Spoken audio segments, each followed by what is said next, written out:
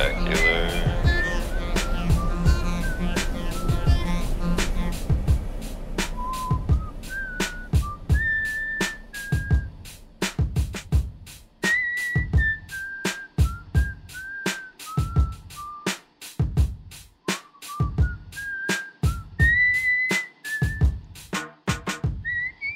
Schaefer. Schaefer, this is Matthew. Come in. Schaefer. I think, like, for a complete dinner, a dinner that I love, I've got to have, like, all different textures and, like, flavors. Like, I got to have something kind of, and temperatures. Temperatures is important, too. Like, I got to have, like, kind of a cold salad, not necessarily lettuce, but, and then a meat, and then, you know, like, something with some fat, like cheese or avocado, or, and I've been really into sweet potato lately too. So like all that together, like textures, temperatures, colors, all that satisfies me more than anything.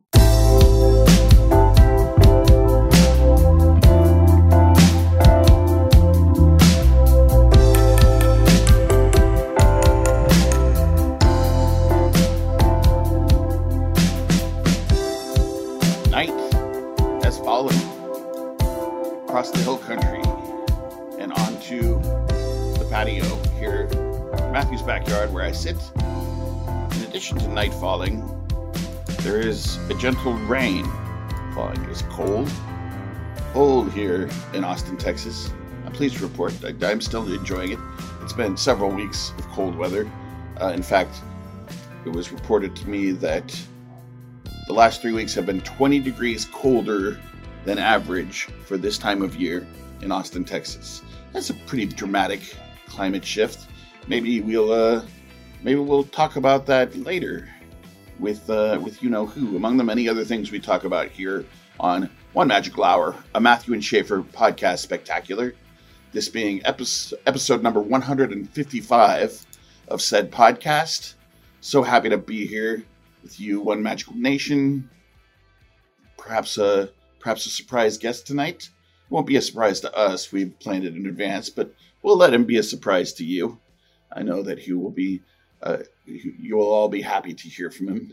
But first, let's hear from the pride of Tarzana, California, the Montserrat Mistaker and the Martinique Mystiquer. He's not a bad guy.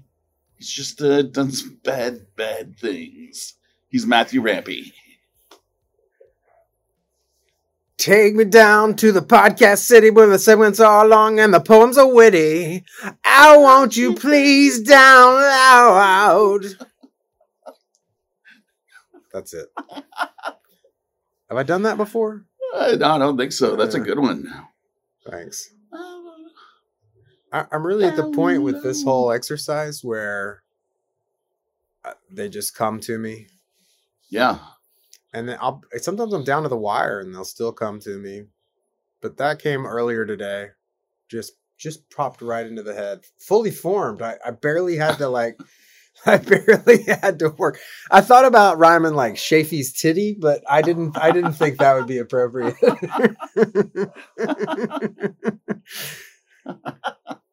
Shout out to Axel, wherever he is. I thought about doing a lot of cocaine and cigarettes and champagne before the cast so that I could really nail it. Yeah. But I was busy with dinner with my family instead. So, do you know the story about? I think just anytime anybody mentions cocaine and champagne, it makes me think of when they tore down the stadium in Montreal. No. It doesn't have anything to do with Guns N' Roses. It's a story from one of the guys in Nick Cave's band. Nick Cave did a big kind of show, and I guess like maybe it was a little bit of a festival down under. Okay. And is he an Australian? Yeah, Nick Cave is. Okay. And he invited Nina Simone to be a part of the show. Oh. So this guy in his band, whichever guy it was walking down the hall, and like Nina Simone was sitting there in one of the rooms just by herself. He was like, wow, this like jazz legend, It's like, 80-year-old, however old she was, 70-year-old woman, who's just, seeing more than I could ever, he was just blown away before he even stepped in there. He's like, I can just walk in and say hello to Nina Simone. So he was just like, hi, such an honor to be here with you. He's like, can I get you anything? Is there anything you need? And she said, I need champagne, cocaine, and sausages. He was like, all right, well, I asked. He wanders off, found a roadie. He's like, I need you to get me a few things. Huh. And the rodeo took off and came back with everything she asked. He brought it to her. He said, here you go. And she sat there. She threw back a couple of rails of Coke and then proceeded to start eating the sausages while drinking champagne. And that Are was you sure that was the order? I think it was, yeah. Not that I have any experience, but after the cocaine, you eat the sausages? Might not necessarily be dying for sausages. That's okay, my understanding too. But I think maybe when you're a 70-year-old woman, you might, especially when it's as hardcore as Nina Simone was well seasoned. She just enjoyed it all.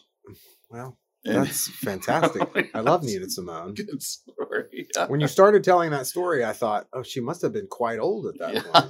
She definitely was. Gee. Well, I always think of there was a famous riot at a venue in Canada. I think it was in Montreal, where it was the words Metallica. The words I know Canada and riot. I know it's crazy. I know, but I think that's something must have really. I think this. Oh, you know what? Tempers must have been. You know what Manish was telling me? What? It's really frustrating for our listeners when we talk about stuff that we don't quite know, and they know about it. I think in podcast lingo that's called yelling at ghosts. Yeah. Sit in your car going. Okay, look, I was totally wrong. That was it. A St. Louis riot. Looks like there was more than one Guns N' Roses riot. It does look like that. This is the one I was talking about. Band from St. Louis. Yeah. No. Okay. So this is the one I was talking about. There was. This was in Canada, in Montreal. So Guns N' Roses and Metallica were on tour, and this is when Lars got lit up by the pyrotechnic. Wow. Metallica was playing, and one of them got injured. Lars got wounded. This concert is legendary for the bad vibes, right? And Faith No More opened up. Yeah. And they Faith No More, Motorhead, and Body Count. Apparently Mike Patton from Faith No More particularly just didn't have any taste at all for Guns N' Roses rockstar bullshit.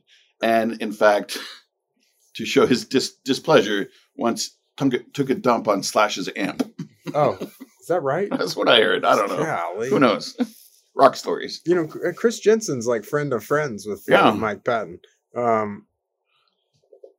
Anyway, I remember watching a documentary about this, and one of the members of Metallica being like, Axl was so messed up on champagne and cocaine, and his voice was shot, and they didn't. Guns N' Roses was unable to perform because Axl was just too far gone.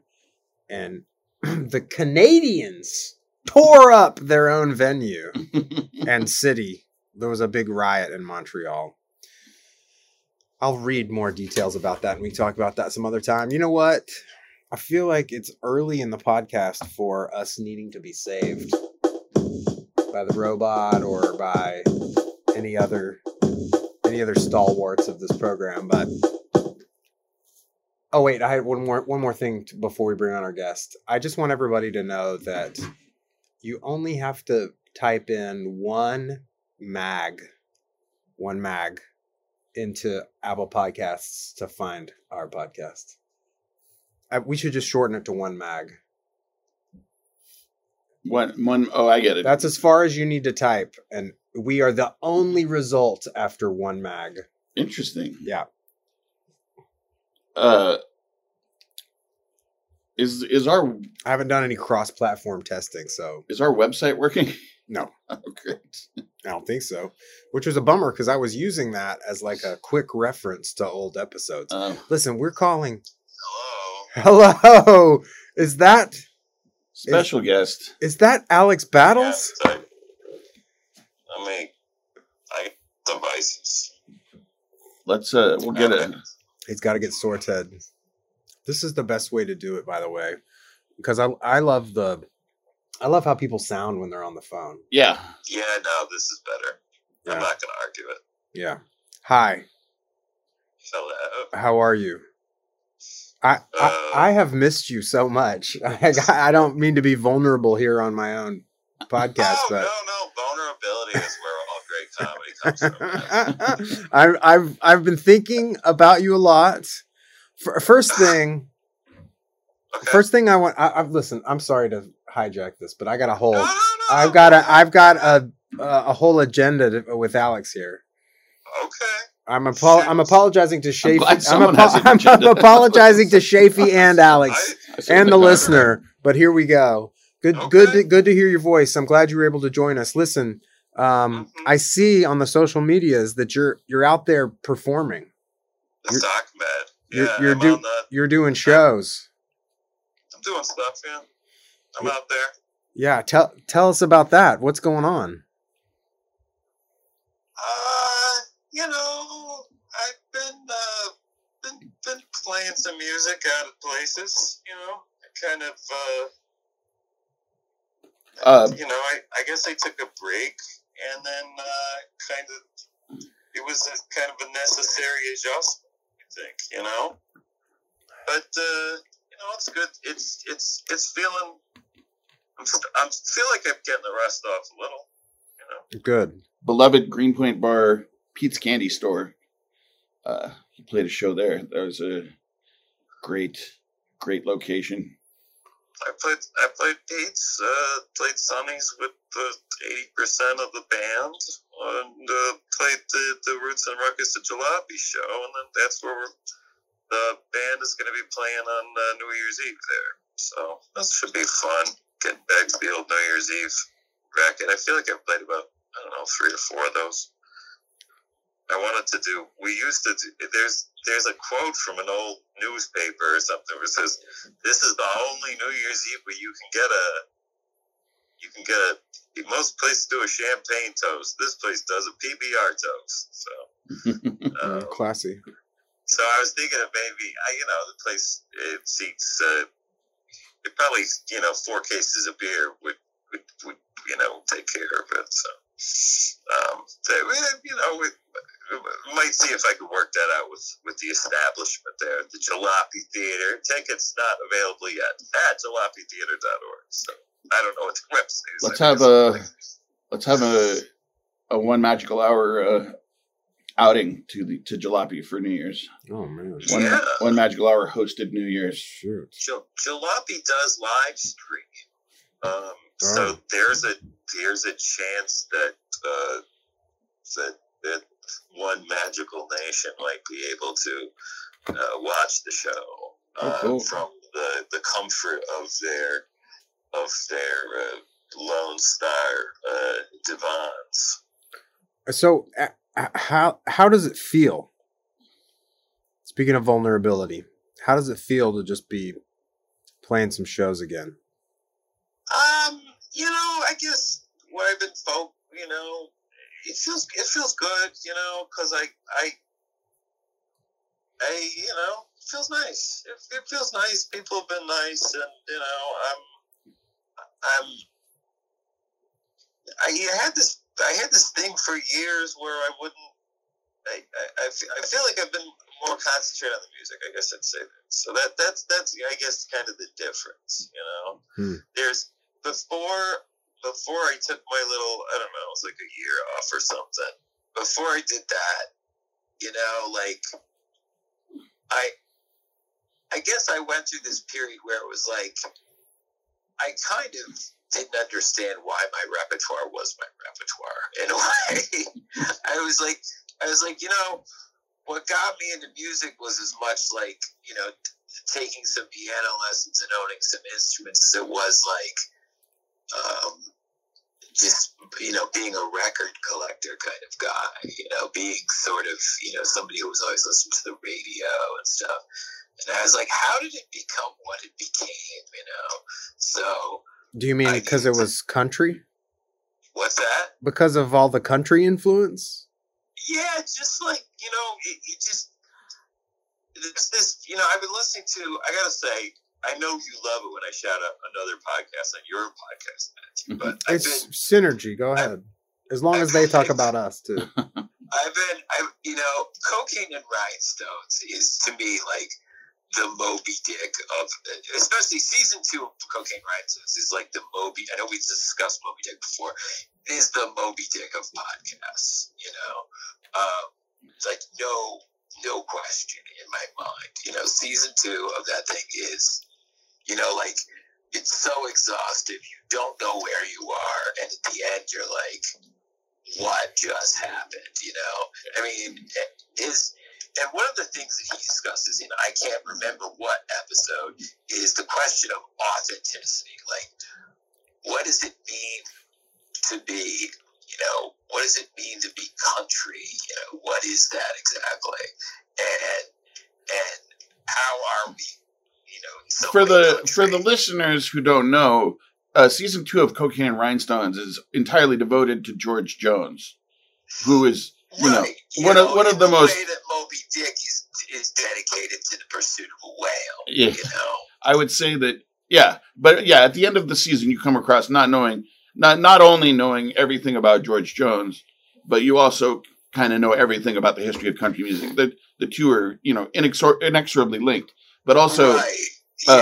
To your point about the episode about discussing the authenticity of country, it's a funny thing to do in a George Jones episode because he is one of the most unassailably authentic country music. I mean, not just for his voice and the fact that he wrote important songs and recorded with everybody, in the world, influenced, production styles and songwriting styles and singing styles, but also, was famously like busted for driving his riding lawnmower drunk, like down the highway, unassailably authentic country musician and unassailably authentic country music personality, all in one. Right. Okay. Right. Absolutely. So like you have something like that, and then you have like, I'm like compared to my heroes, like Johnny Cash, 3 Feet High and Rising. I mean, just look at that song, like that's one of his truest stories is 3 Feet High and Rising, and that is a country song. Yeah. How high's the water, mama? 3 feet high and rising. We can make it to the road in a homemade boat. That's the only thing we got left to float. It's already over all the wheat and goats. 3 feet high and rising. I mean, Is that also the name of a De La Soul It record? is, yeah. Huh. De La Soul were big Johnny Cash fans. Is that right? Huh. Yeah, they sampled him. They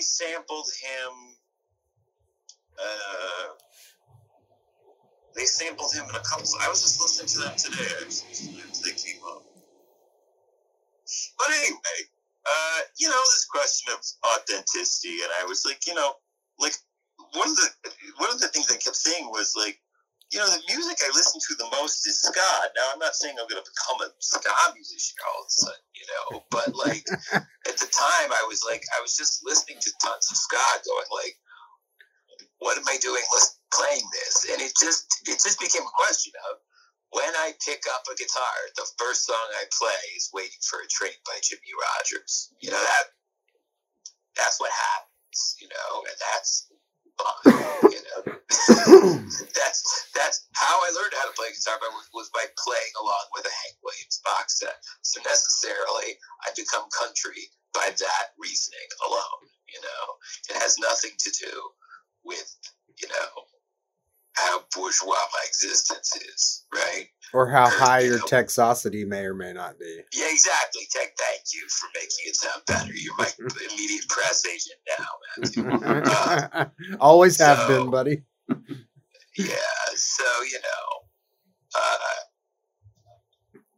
anyway, so yeah, exactly. The Texosity is low in this one, except in his fan base. Look, I mean, so. I appreciate you, like, taking a clear-eyed look at your catalog and your authenticity, and those, I think those are like inner struggles that the rest of the world is not perceiving about you. I personally was bringing up your return to like performing and doing shows because I knew you were on a break, and when I saw that you were doing more shows, I was excited for you. I was hoping that when I asked you, how does that feel, that you were going to be like exhilarating. Your answer was clear, but a bit more measured, and I appreciate that too. But it's you know, it honestly feels like. It feels like for years I did something and didn't know why I did it, and now I do something and I go, I still don't necessarily know why I do this, but I know that I can do it, you know? And that's like the podcast.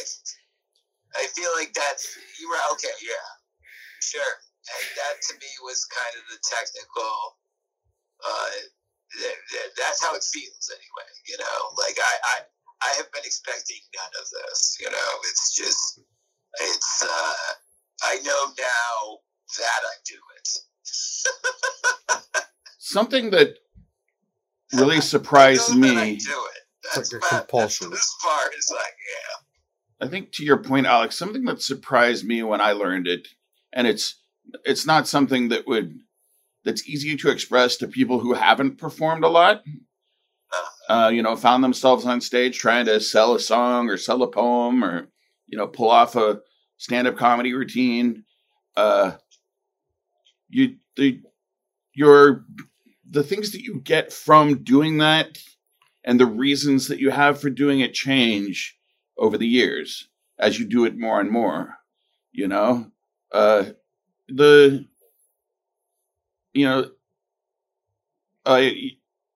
a lot of people do it for a rush. You know, it's a rush of excitement to be on stage and to do that. To try get up there, you know, not knowing if you're going to be able to pull it off exactly, and then pulling it off, and then it's wonderful. And those are all the things that you kind of get used to, or you get to the point where you know that you can at least kind of pull it off, and then you lose that edge, you lose that excitement, and then there's got to be different reasons for doing that. And ultimately, the people who can do it the longest are people who are just doing it because, you know, that's exactly what they really love to do. You know, like you would like, and that's how it is with me and my poetry. Like, which is, I think it's extra important in poetry because you know, you're never gonna be discovered and get the record deal or whatever. You know, even if you get a publishing deal, you're probably not going to make a whole lot of money.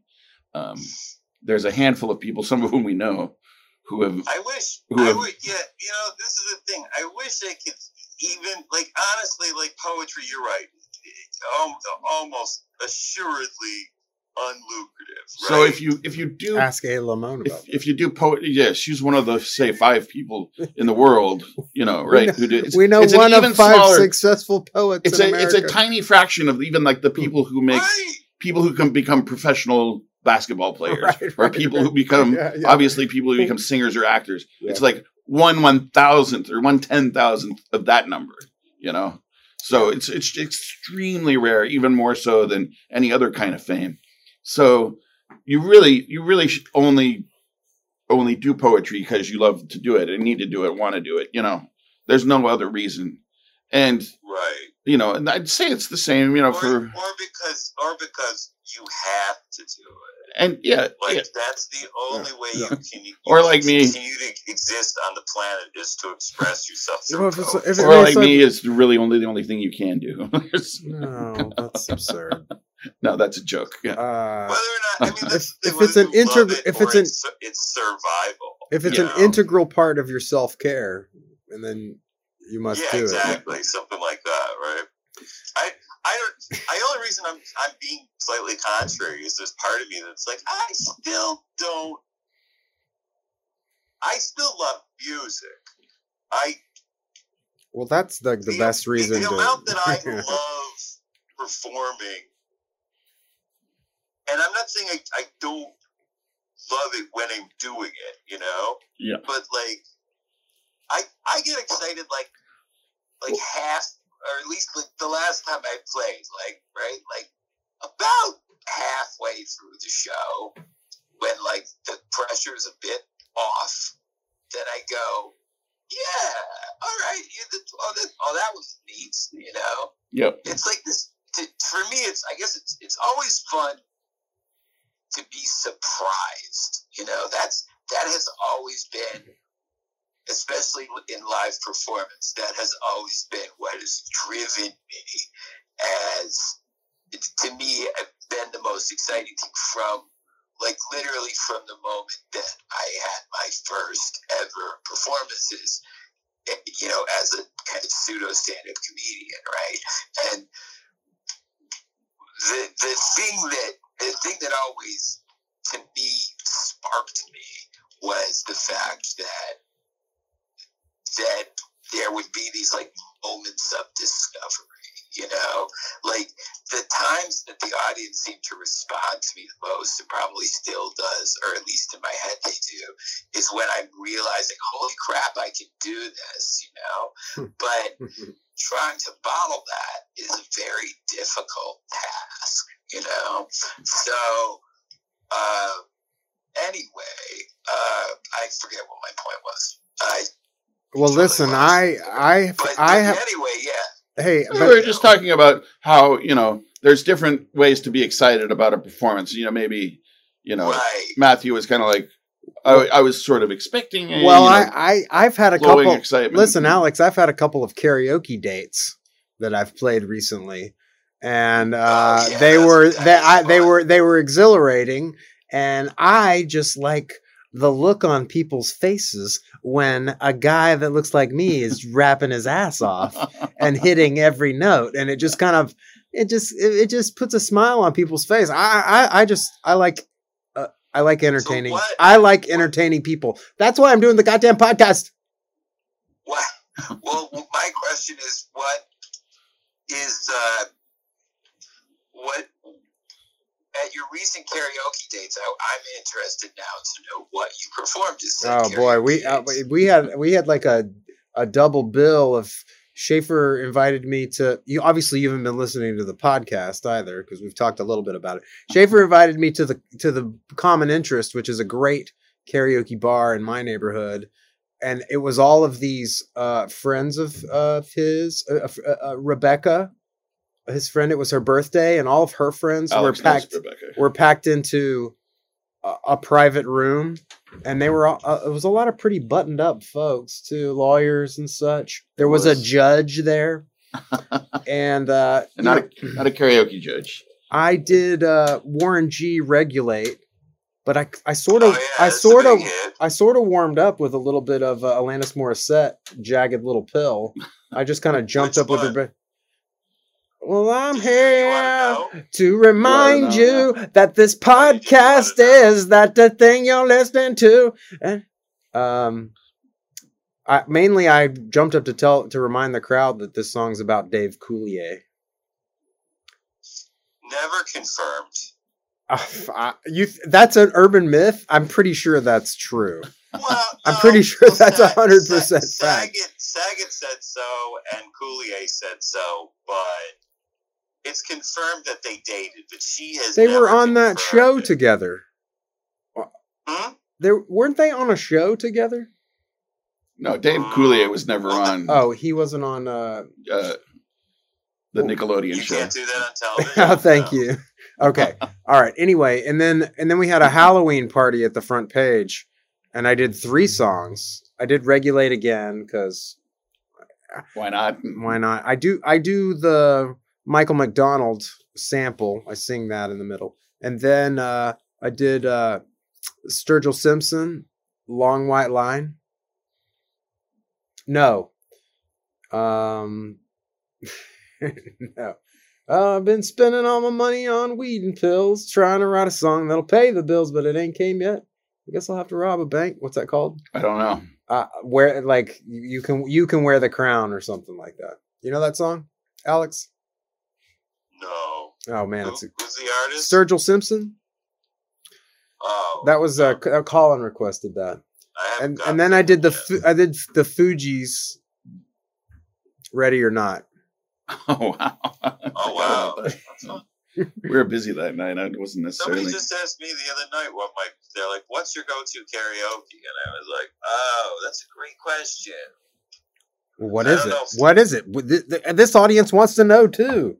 For me, it's whatever Dr. Hook song I can find on the. Oh, that's what Schaefer's is, Dr. Hook. Yeah, Yeah. either "Carry Me, Carry" or "Cover of a Rolling Stone" or "Queen of the Silver Dollar," or sometimes they have "Freaking at the Freakers Ball," and then I can really go nuts and get really weird on them. I like that you go against the grain of picking a song that anyone knows. Welcome to Obscure Karaoke. What was that one? What was that one song that Schaefer did at karaoke? I feel like you Warren guys started Warren with- Zevon. Was Yeah, it- Lawyers, Guns, and Money. Lawyers, Guns, and Money. Yeah. Yeah, Everybody You loves guys- that. Everybody you guys- starts you guys- dancing when they hear got me that. really I've always loved that song. the You guys- secretaries at Happy Hour at Common Interest were really unimpressed with that pick. Oh man! Listen, when is Alex Battles playing the front page in Austin, Texas? Wait. I wanted to tell you my go-to karaoke. Go ahead. Go ahead. I'm Way to deflect. I'm sorry to cut you off. I just Look, wanted I'm your agent. I'll get with the front respond pages to people. My previous being cut off. Okay, go on.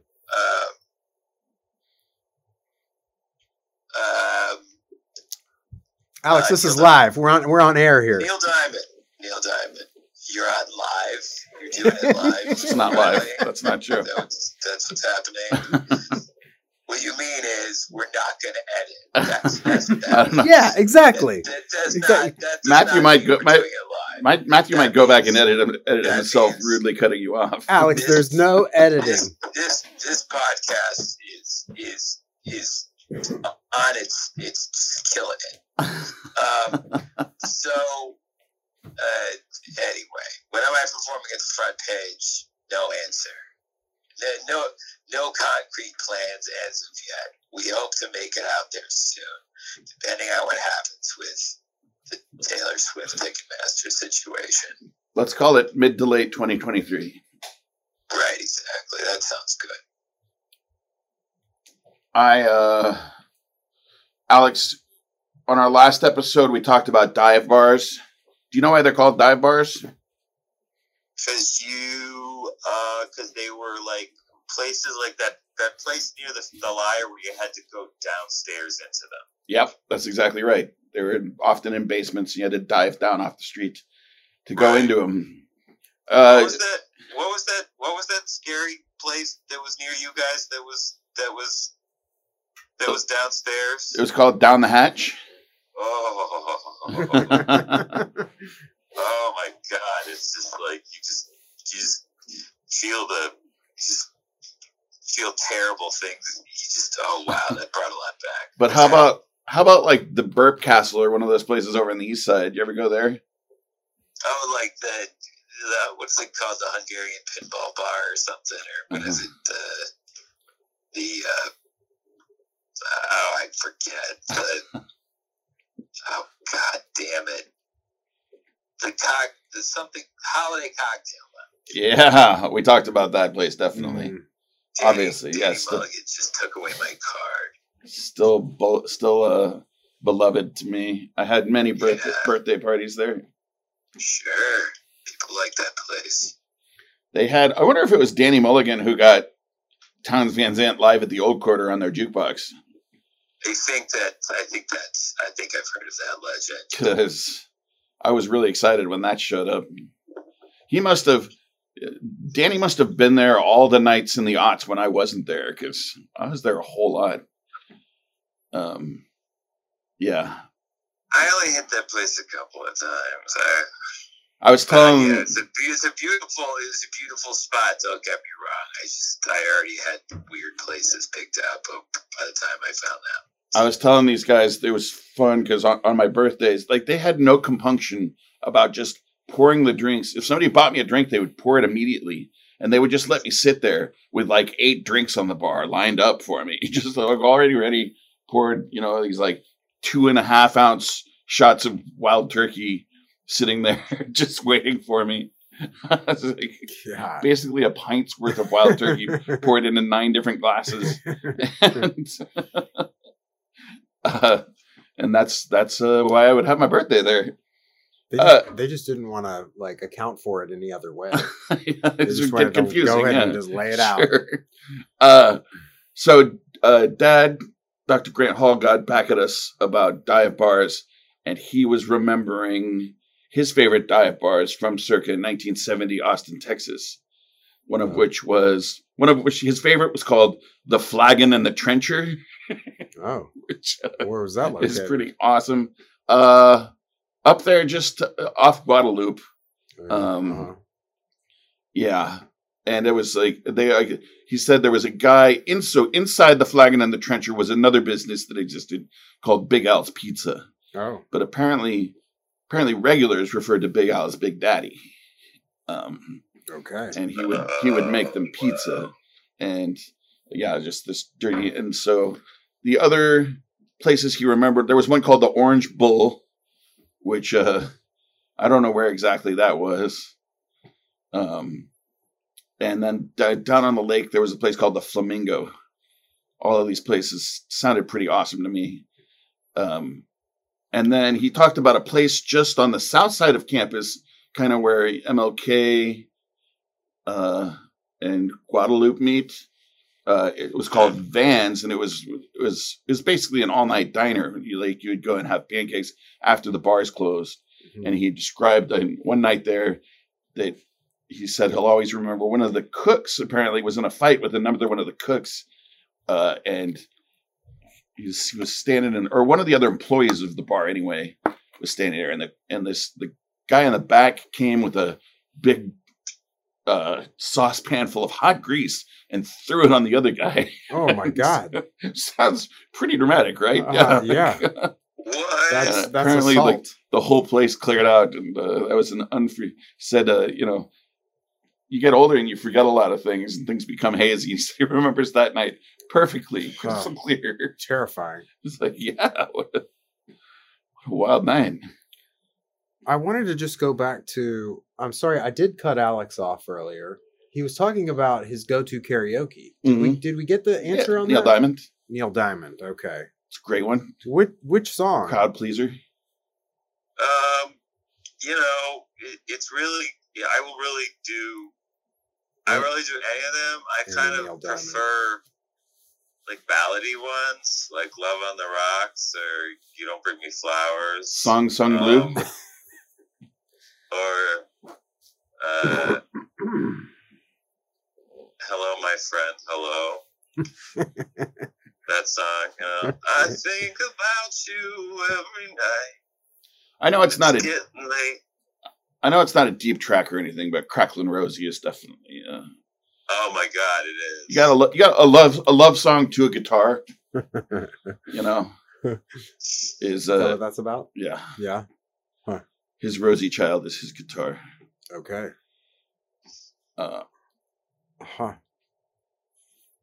So, Alex, listen, we were thinking that maybe we could just go through some segments here on the podcast, and you can be here with us. Oh, 100%. Go ahead. But we need you to chime in. We really need you to carry these next few segments. Are you ready? Oh, okay. Okay, here we go.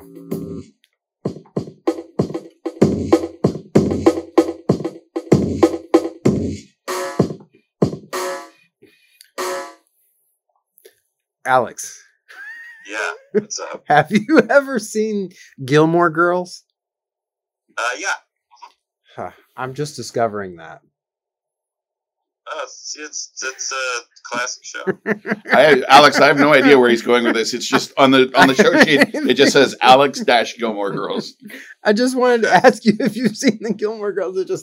I was just watching that show and I thought, you know what? Oh, so you just yeah, so yeah. you like? No, Okay, so for the record, I'm a huge fan. okay, well, I'd heard of it. It's a cultural touchstone, but I'd never seen it. And my daughter discovered it on one of the streaming services there. I think it's on Netflix.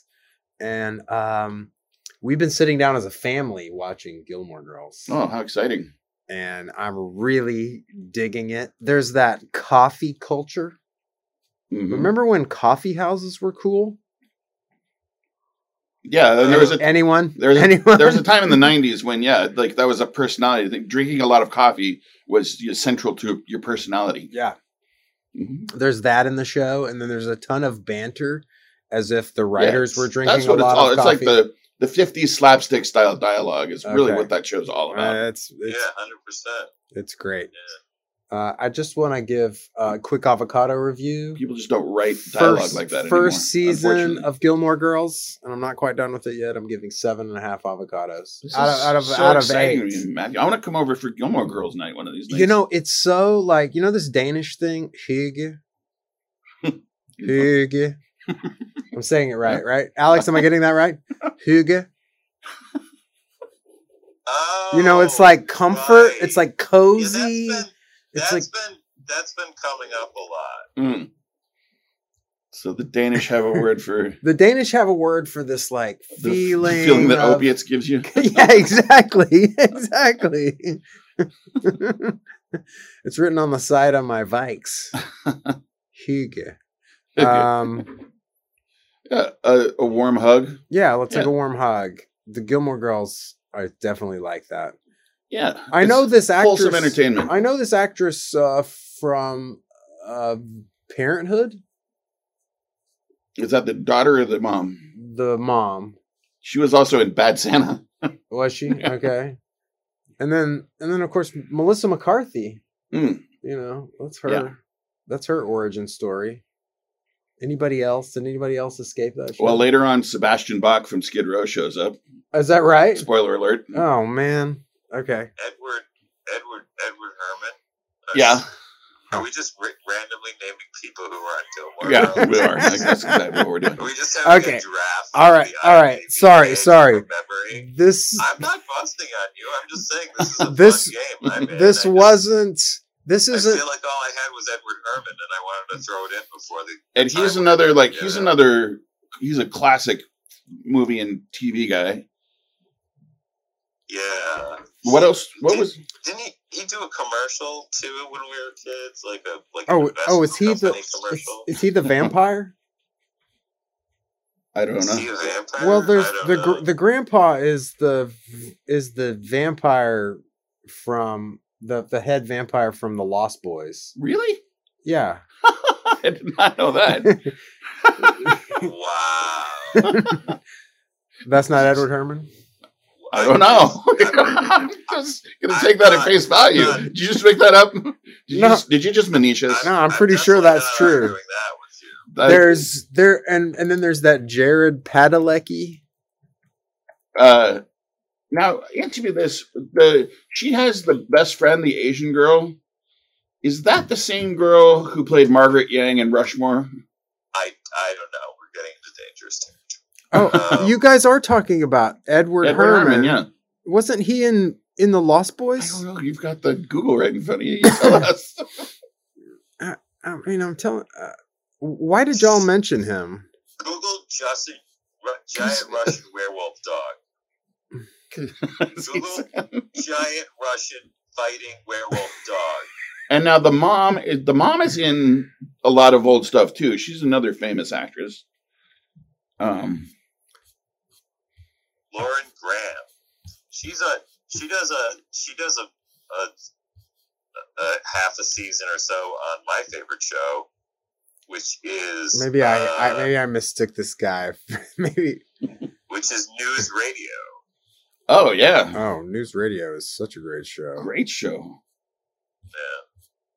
Yeah. She is on that show. Edward Herman has been in it. Oh wow. He was the he was in the Lost Boys. No, he was the mom's boyfriend on the Lost Boys. You don't find out he's a vampire till like the very end. Oh wow, he was also Goldie Hawn's dad in Overboard. Love that movie. I mean, this guy has been he's 1 million. He's basically been in everything. You could just name something, and Edward Herman was probably in it. 30 Rock, Grey's Anatomy. Okay. I'm sorry that we got off on that. No, are you kidding me? That's exciting. Is called this segment is called Tangents with Alex. I appreciate the vulnerability, but we're okay. Okay. I'm really enjoying it. It's great to find a show that we can all watch together. Yeah, that the family agrees on. Yeah. That's a big deal. Yeah, it's a big deal. Okay, we're going into a news cruise here. It's like dubstep news cruise. All right. I have this headline for us, folks. World Cup 2022, alcohol sales banned at World Cup stadiums in Qatar. I mean, Let's talk. Why is that a surprise? Discuss. Like, alcohol is not allowed in the country, so But they were playing this game where they were allowing InBev, Budweiser to. There's product in the country. So did InBev just not pay them enough money for the? I guess not. Maybe so. For the license or That's whatever. Probably at the heart of what's happening here. Actually, but here's the thing: is that the bribery, they don't take bribes. The Qataris, they only bribe. No, I don't know. I don't know. My wife was concerned about this headline because she just kept saying, "But what about the British?" Yeah. And then I was like, babe, what about the Germans and the Poles? And I don't think the Italians like to watch soccer sober either. Yeah, I mean, what about just the rest of the world? What about watching live sporting events and drinking beer is a God-given right, isn't it? what about the Welsh? What about the Finns? They say... What about the Moroccans? Wait. The Moroccans probably don't give a shit. The Moroccans aren't huge drinkers. Well, No. anyway, we're generalizing here. Wow. There's some interesting commentary here. They're saying that alcohol will be available in like fan zones.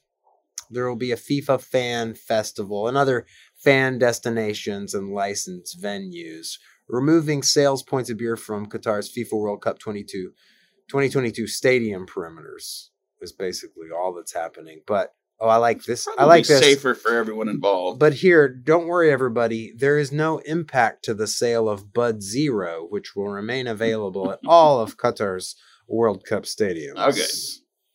Thank goodness. So Budweiser still gets theirs. So, yeah, I mean, how many NAs are they selling in the stadium?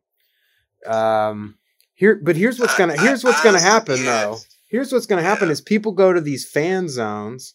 They know they can't get booze in the stadium, so they just get as absolutely I'm glad I'm not a twisted bartender in one of those housed fan as they zones. can before they get there, and it really seems like Wait, you're mentioning Bud Zero. Okay, stay with me on this one. A bottle of Bud Zero, how many different languages is it going to say Bud Zero on it? How many sales do you think they can make to people who just see the Budweiser logo? The word zero in their language is entirely different. They're just going to be like, give me those. It's not going to work. It's like, give me 3 more of these. It's still not getting me drunk. Give me 4. Maybe it'll actually increase sales of Bud Zero. Did you ever think of that? well, we were talking about stadium riots earlier in the program. That sounds like a recipe for a stadium riot. Alex, do you remember the time the Canadians tore up the arena because Metallica got hurt and Axl wouldn't play? No. It's so funny that you I'm mentioned. not really a Guns N' Roses fan, like, at all. Well, don't I like them. don't like listen them. back to this podcast. Don't No, listen. I won't. But Okay. they, I like them. I like them about as much as Kiss, which is not much. Oh, okay.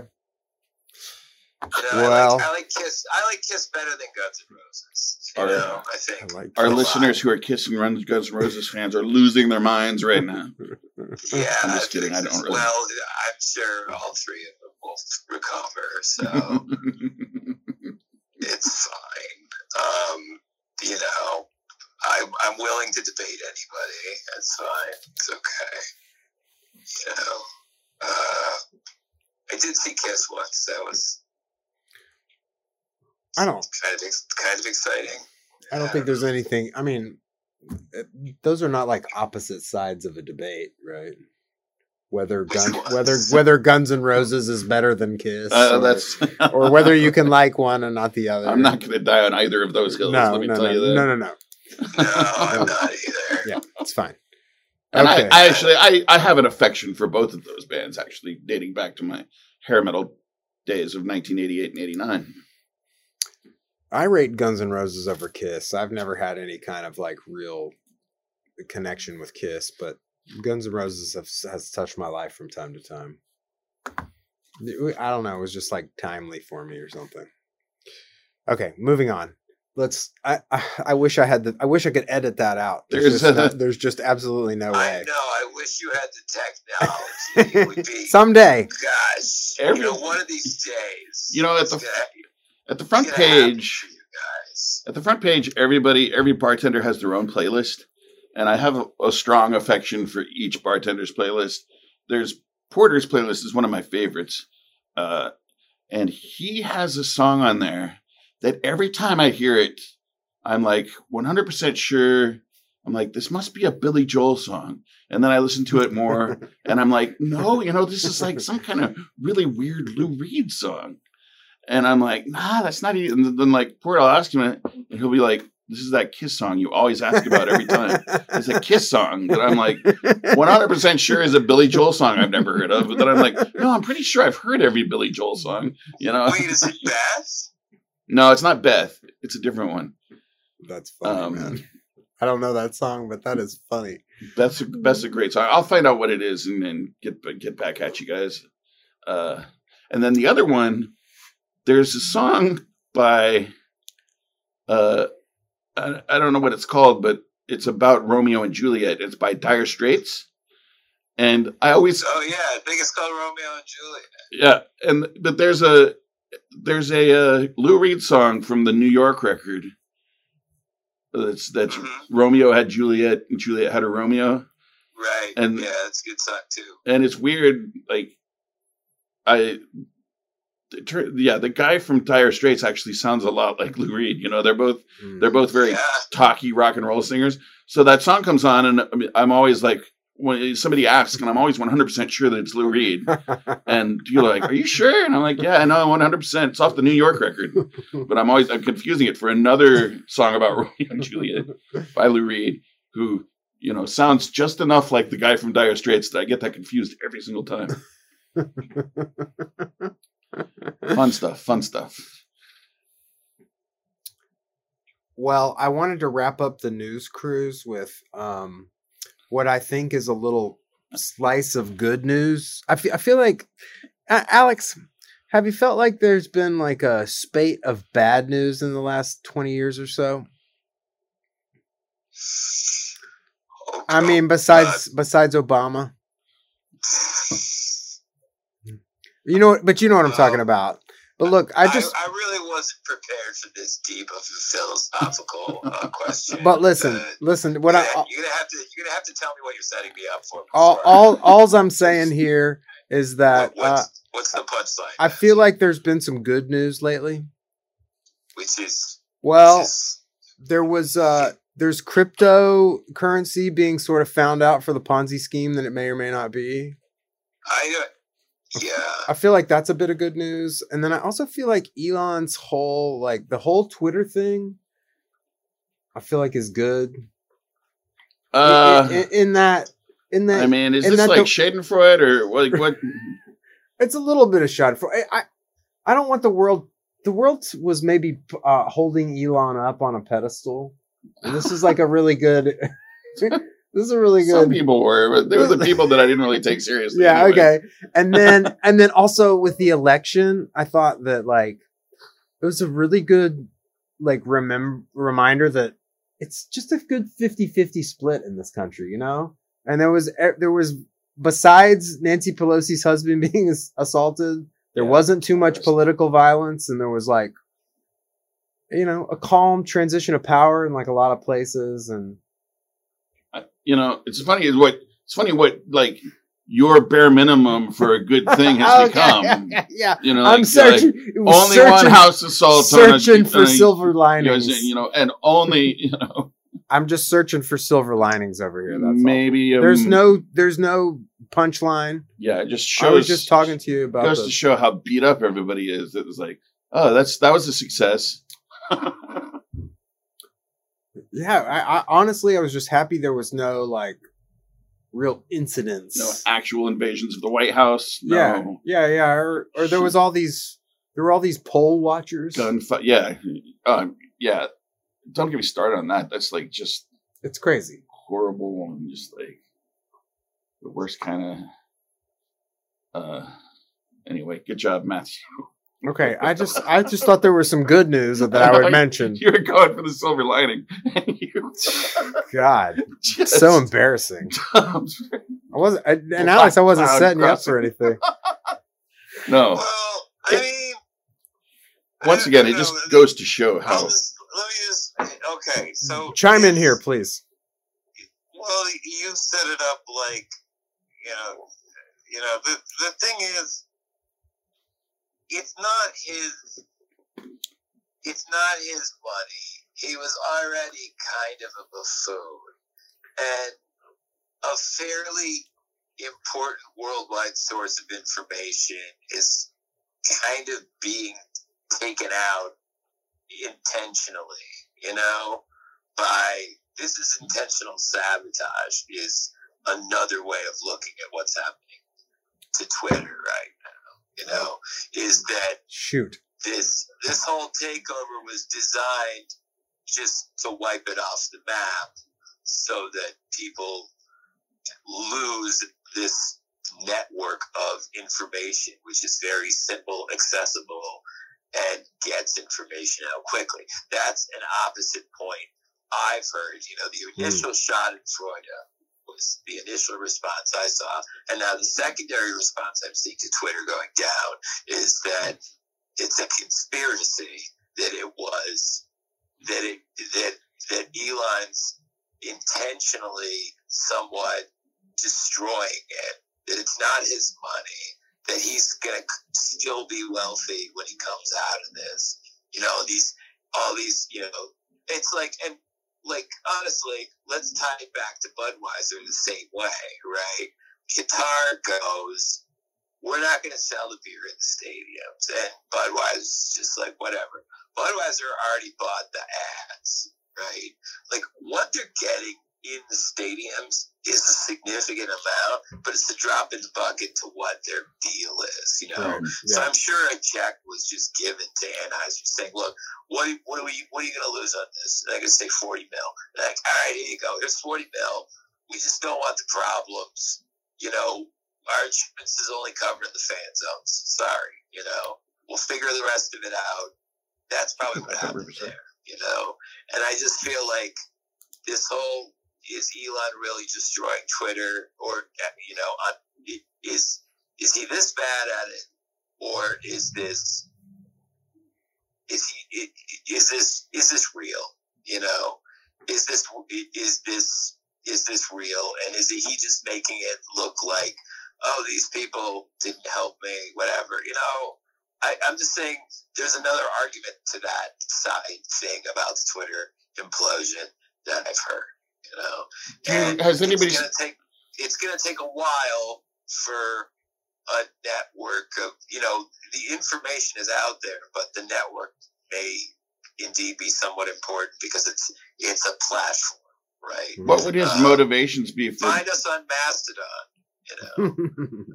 Try to find us on Mastodon, indeed. What would his? I'm sorry, maybe you don't have the answer to this, but what would people say that his motivations were to destroy Twitter? Then he got paid to do it by the Saudis because they backed it, just like they don't. The Saudis backed it. They don't. When there's been all these insurrections and I see. Wow.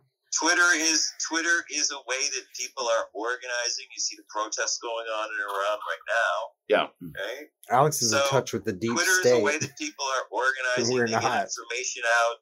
It's very hard to stop. Yeah.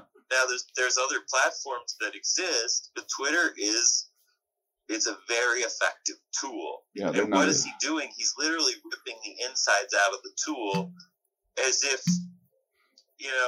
And this whole, we're going to change it. He's been in business long enough to know that, tomorrow, if he's like, Tesla's going to only make toasters, that would probably destroy the company, for him to walk into Twitter and, say, tomorrow we're going to be TikTok or whatever the hell's going to happen is... he's built this reputation as I'm this madman genius or whatever, but it does seem almost beyond his experience to make decisions. It seems questionable at the very least, So I don't know. That's just a separate take I've heard. At first I was on oh wow, Elon's whatever. Is it something that's going to be taken away and we're going to be like, oh, crap, now we've got this new thing, but it costs everybody money and it doesn't work or whatever. I don't know. So that's my opinion on, is this good news? I feel like we'll see is the answer, I can't, I don't know. I've been saying since I was a kid, the answer to every unanswered question in the world is, because they make more money. Because money, sure. That is always why is this like this? Why is this like this? Why are the candy bars getting smaller, but we still pay $1?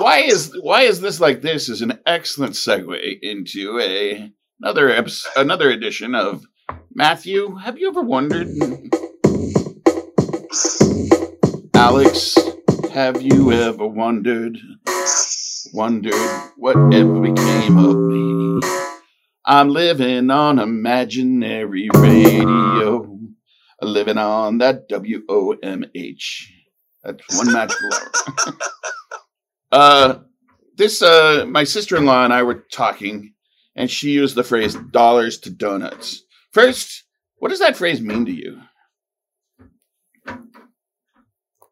I don't know, Shafee. I've been talking a lot. Matthew, you talk. No, I've been wondering.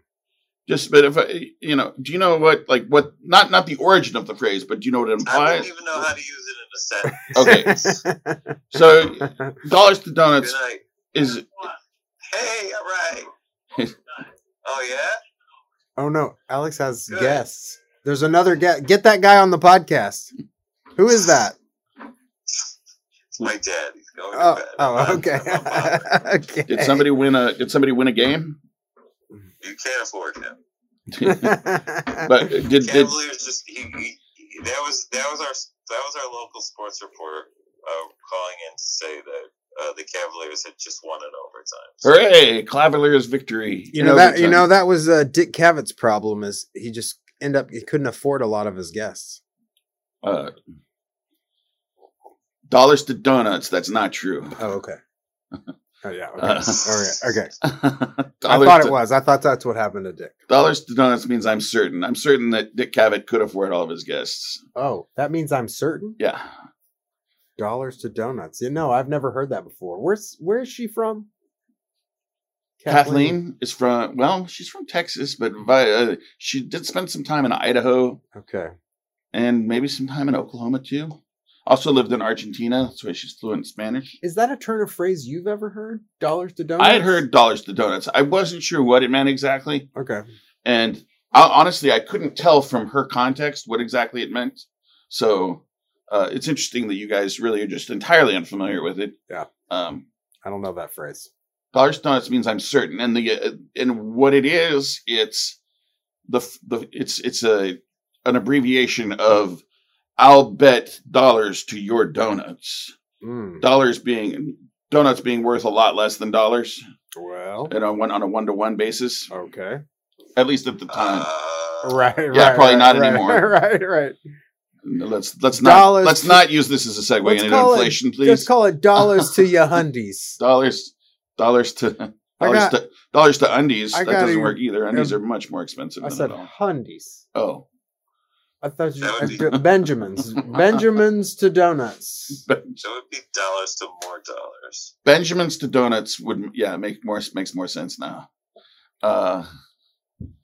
Anyway, because donuts cost more than $1. This is the point we're making. This is so funny because I thought that this was going to be boring because you guys already were like, no, duh, Schaefer. Of course, that's what that means. Well, of course, Schaefer, that's what it's from. One thing you need to realize is you're really never that bored. No, it was boring for other reasons. even when you're just kind of silently breathing loudly through your nose because I'm annoying you, you're still pretty compelling. He's interesting, right? Yeah. I don't breathe heavily through my nose because you're annoying me. It's because I'm in not very good shape. Oh, it's the only time I noticed. I feel like there's a lot of misunderstandings going around right now. Yeah, it's when the room quiets down, and all you can hear is Schaefer breathing like an orange bull. I'm pretty sure that Schaefer's silent magnetism is carrying the podcast. What do you think, Alex? It takes a village, and when you think about it, and when you say a village, you mean a Matthew, a Schaefer, and an Alex, right? Or add some of the other guests in there. If you put them all together, it makes a pretty fun village. The Werepossum.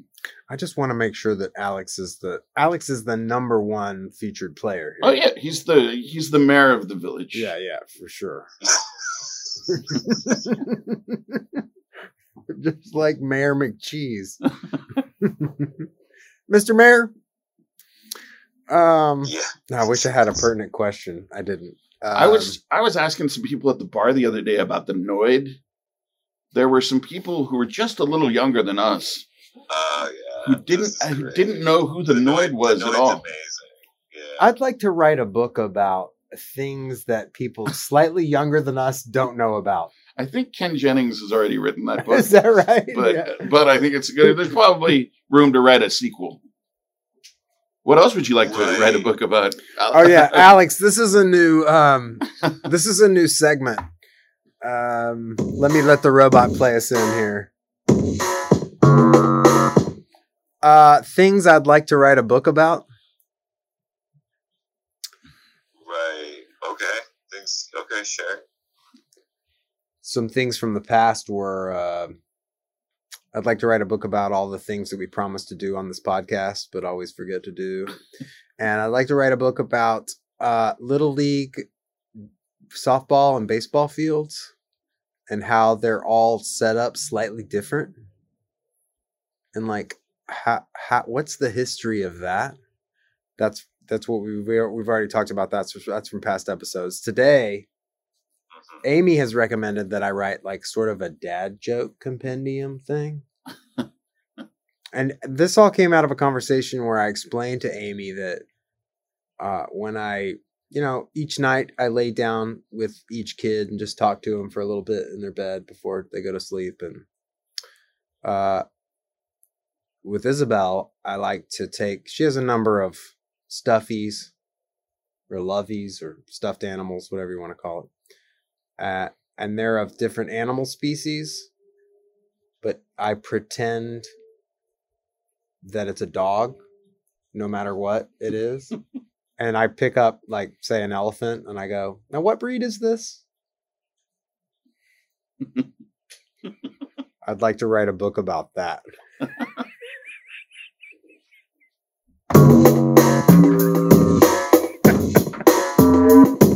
Jameson used to have a joke when we were on road trips, particularly at night. And you know, in Texas, when you're driving at night, you might see a lot of deer. Jameson had just a standard joke. It's like, I don't know what like the equivalent of a dad. It's not a dad joke, but it's a subset of dad jokes. It's like stoned 16-year-old jokes or whatever.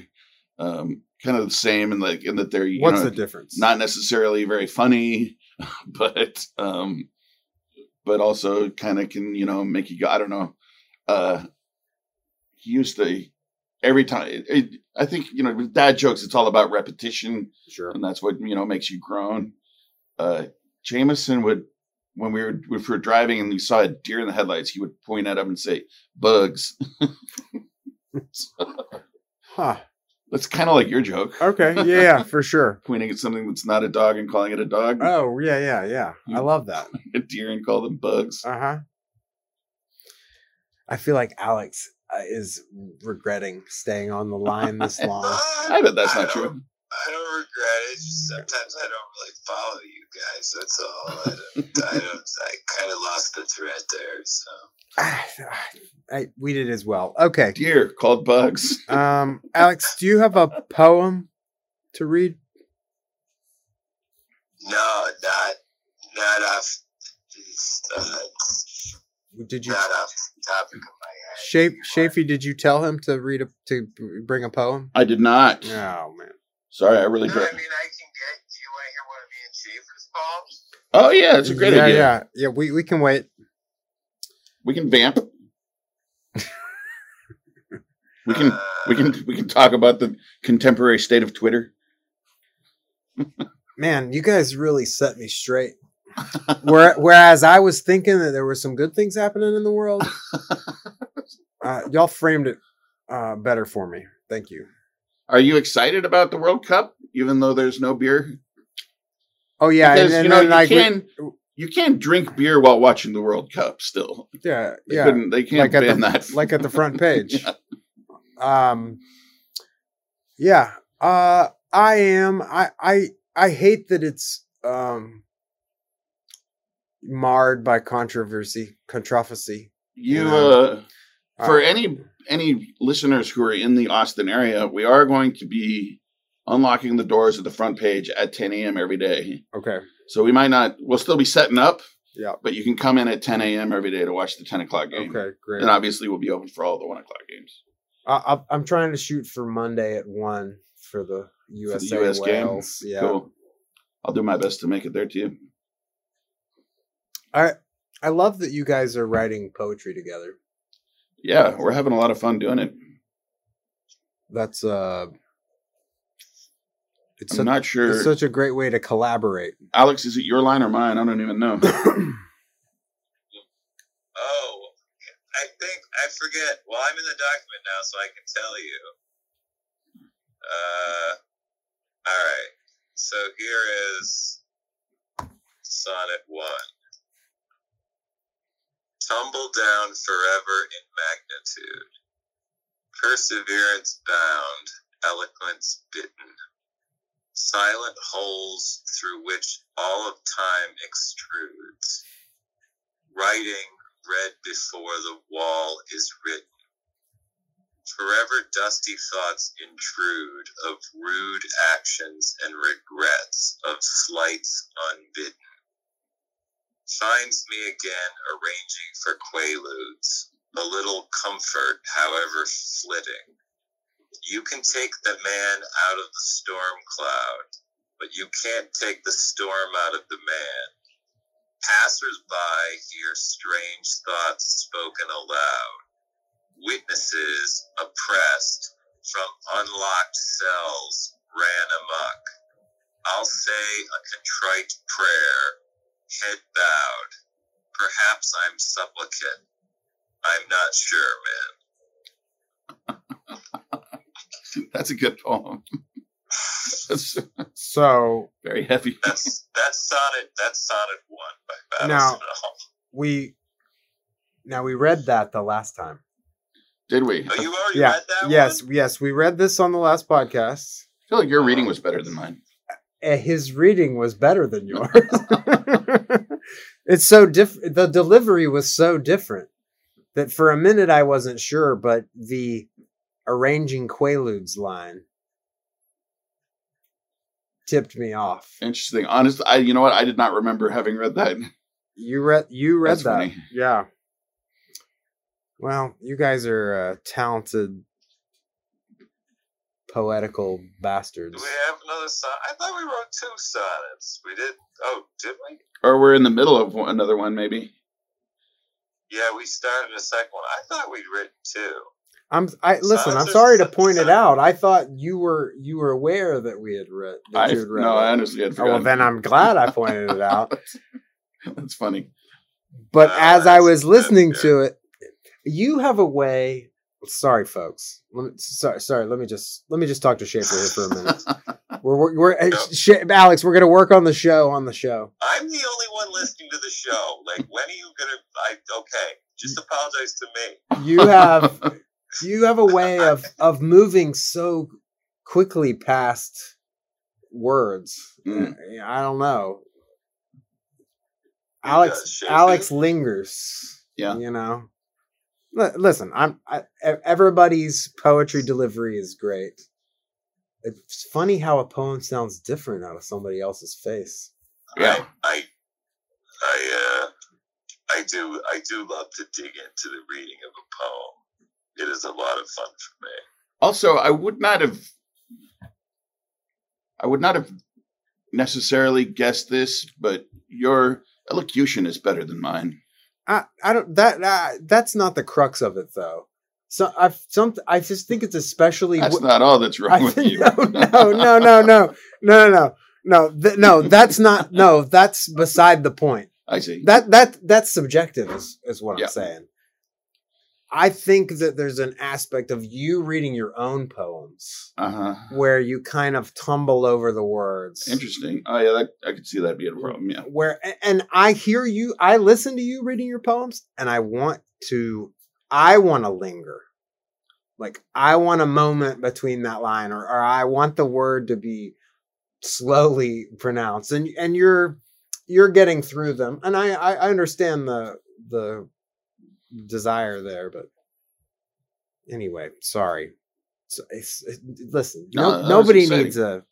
It was pretty fun that we randomly read the same poem twice in a row. That's actually interesting.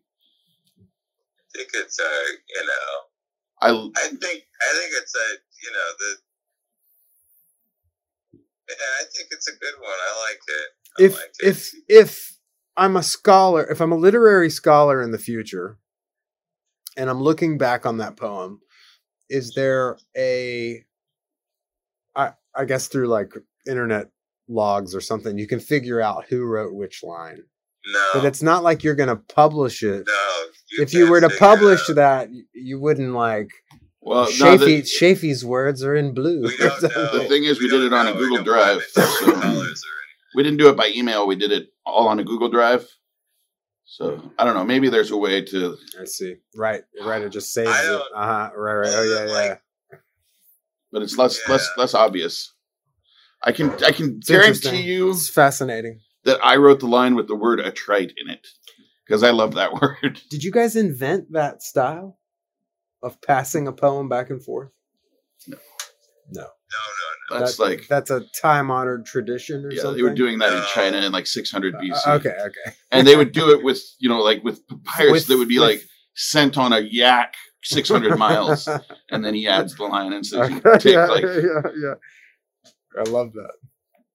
So much faster now. But yeah, Li Po or whoever it was, it would take 6 years to write a poem like that. Man, that's good poetry. Alex, thank you for taking the time out of your day to join us. My pleasure. I look forward to the day you do. Alex, is there a link? I know there's FTP. been some recordings of your pie. Is there a link that we could give to our listeners of like any of the shows or the recent shows? Oh, well, I'm going to be sharing more stuff on the Facebook. So if you go to facebook.com/AlexBattles, that's Excellent. that tends to be the place that I engage, or that I try to get on there and tell people things. Cool. I've recorded a few things recently on the video, and as soon as I get around to like looking at them, I was gonna share some of them. So just go to the Alex. If you search Alex Battles No Whiskey Rebellion on Facebook, that's until the share, follow, and subscribe. Until the secret cabal of Elon Musk and Saudi princes conspires to bring down Facebook too, we can find you there. Well, if Twitter's going to die, then Facebook's going to become really relevant again, right? It's like it's going to be in the crosshairs of the people who want us to not socially network. And there's always Mastodon. Don't forget. Find us on Mastodon.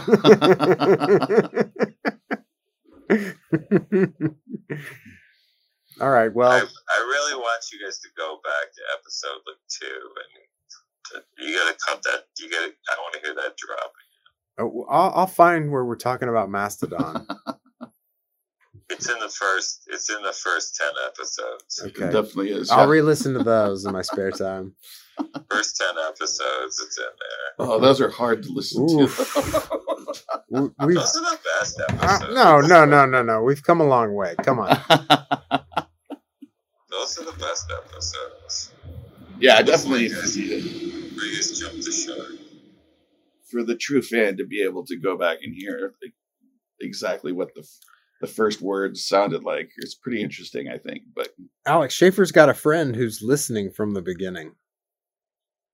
Yeah, so he's been getting at us about like episode 24.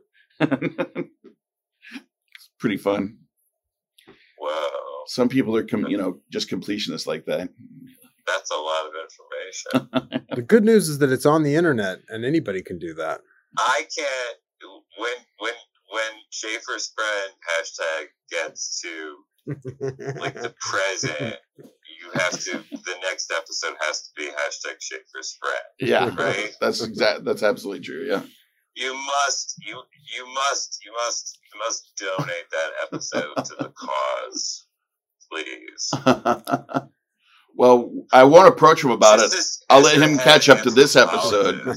In this episode, he will learn about the plan in the future when he hears this one. Anthropologist Alex Battles and choreographer Jameson Driscoll. What's your podcast about? It's about time travel. 100%. Alex, we love you so much. You want me to sing the theme to Rin Tin Tin to close out the show? Yeah. So brave was Corporal Rusty, though he is just a boy. How true is Private Rin Tin Tin? They are the Army's pride and joy. Yo, Rinny, pals through thick and thin. Through all the tales of the West, we'll remember best Corporal Rusty and Private Rin Tin Tin. Yo, Rinny, pals through thick and thin. Loser went through all the tales of the West. We'll remember best Corporal Rusty and Private Rin Tin Tin. The poorer the choices, the sweeter the wine.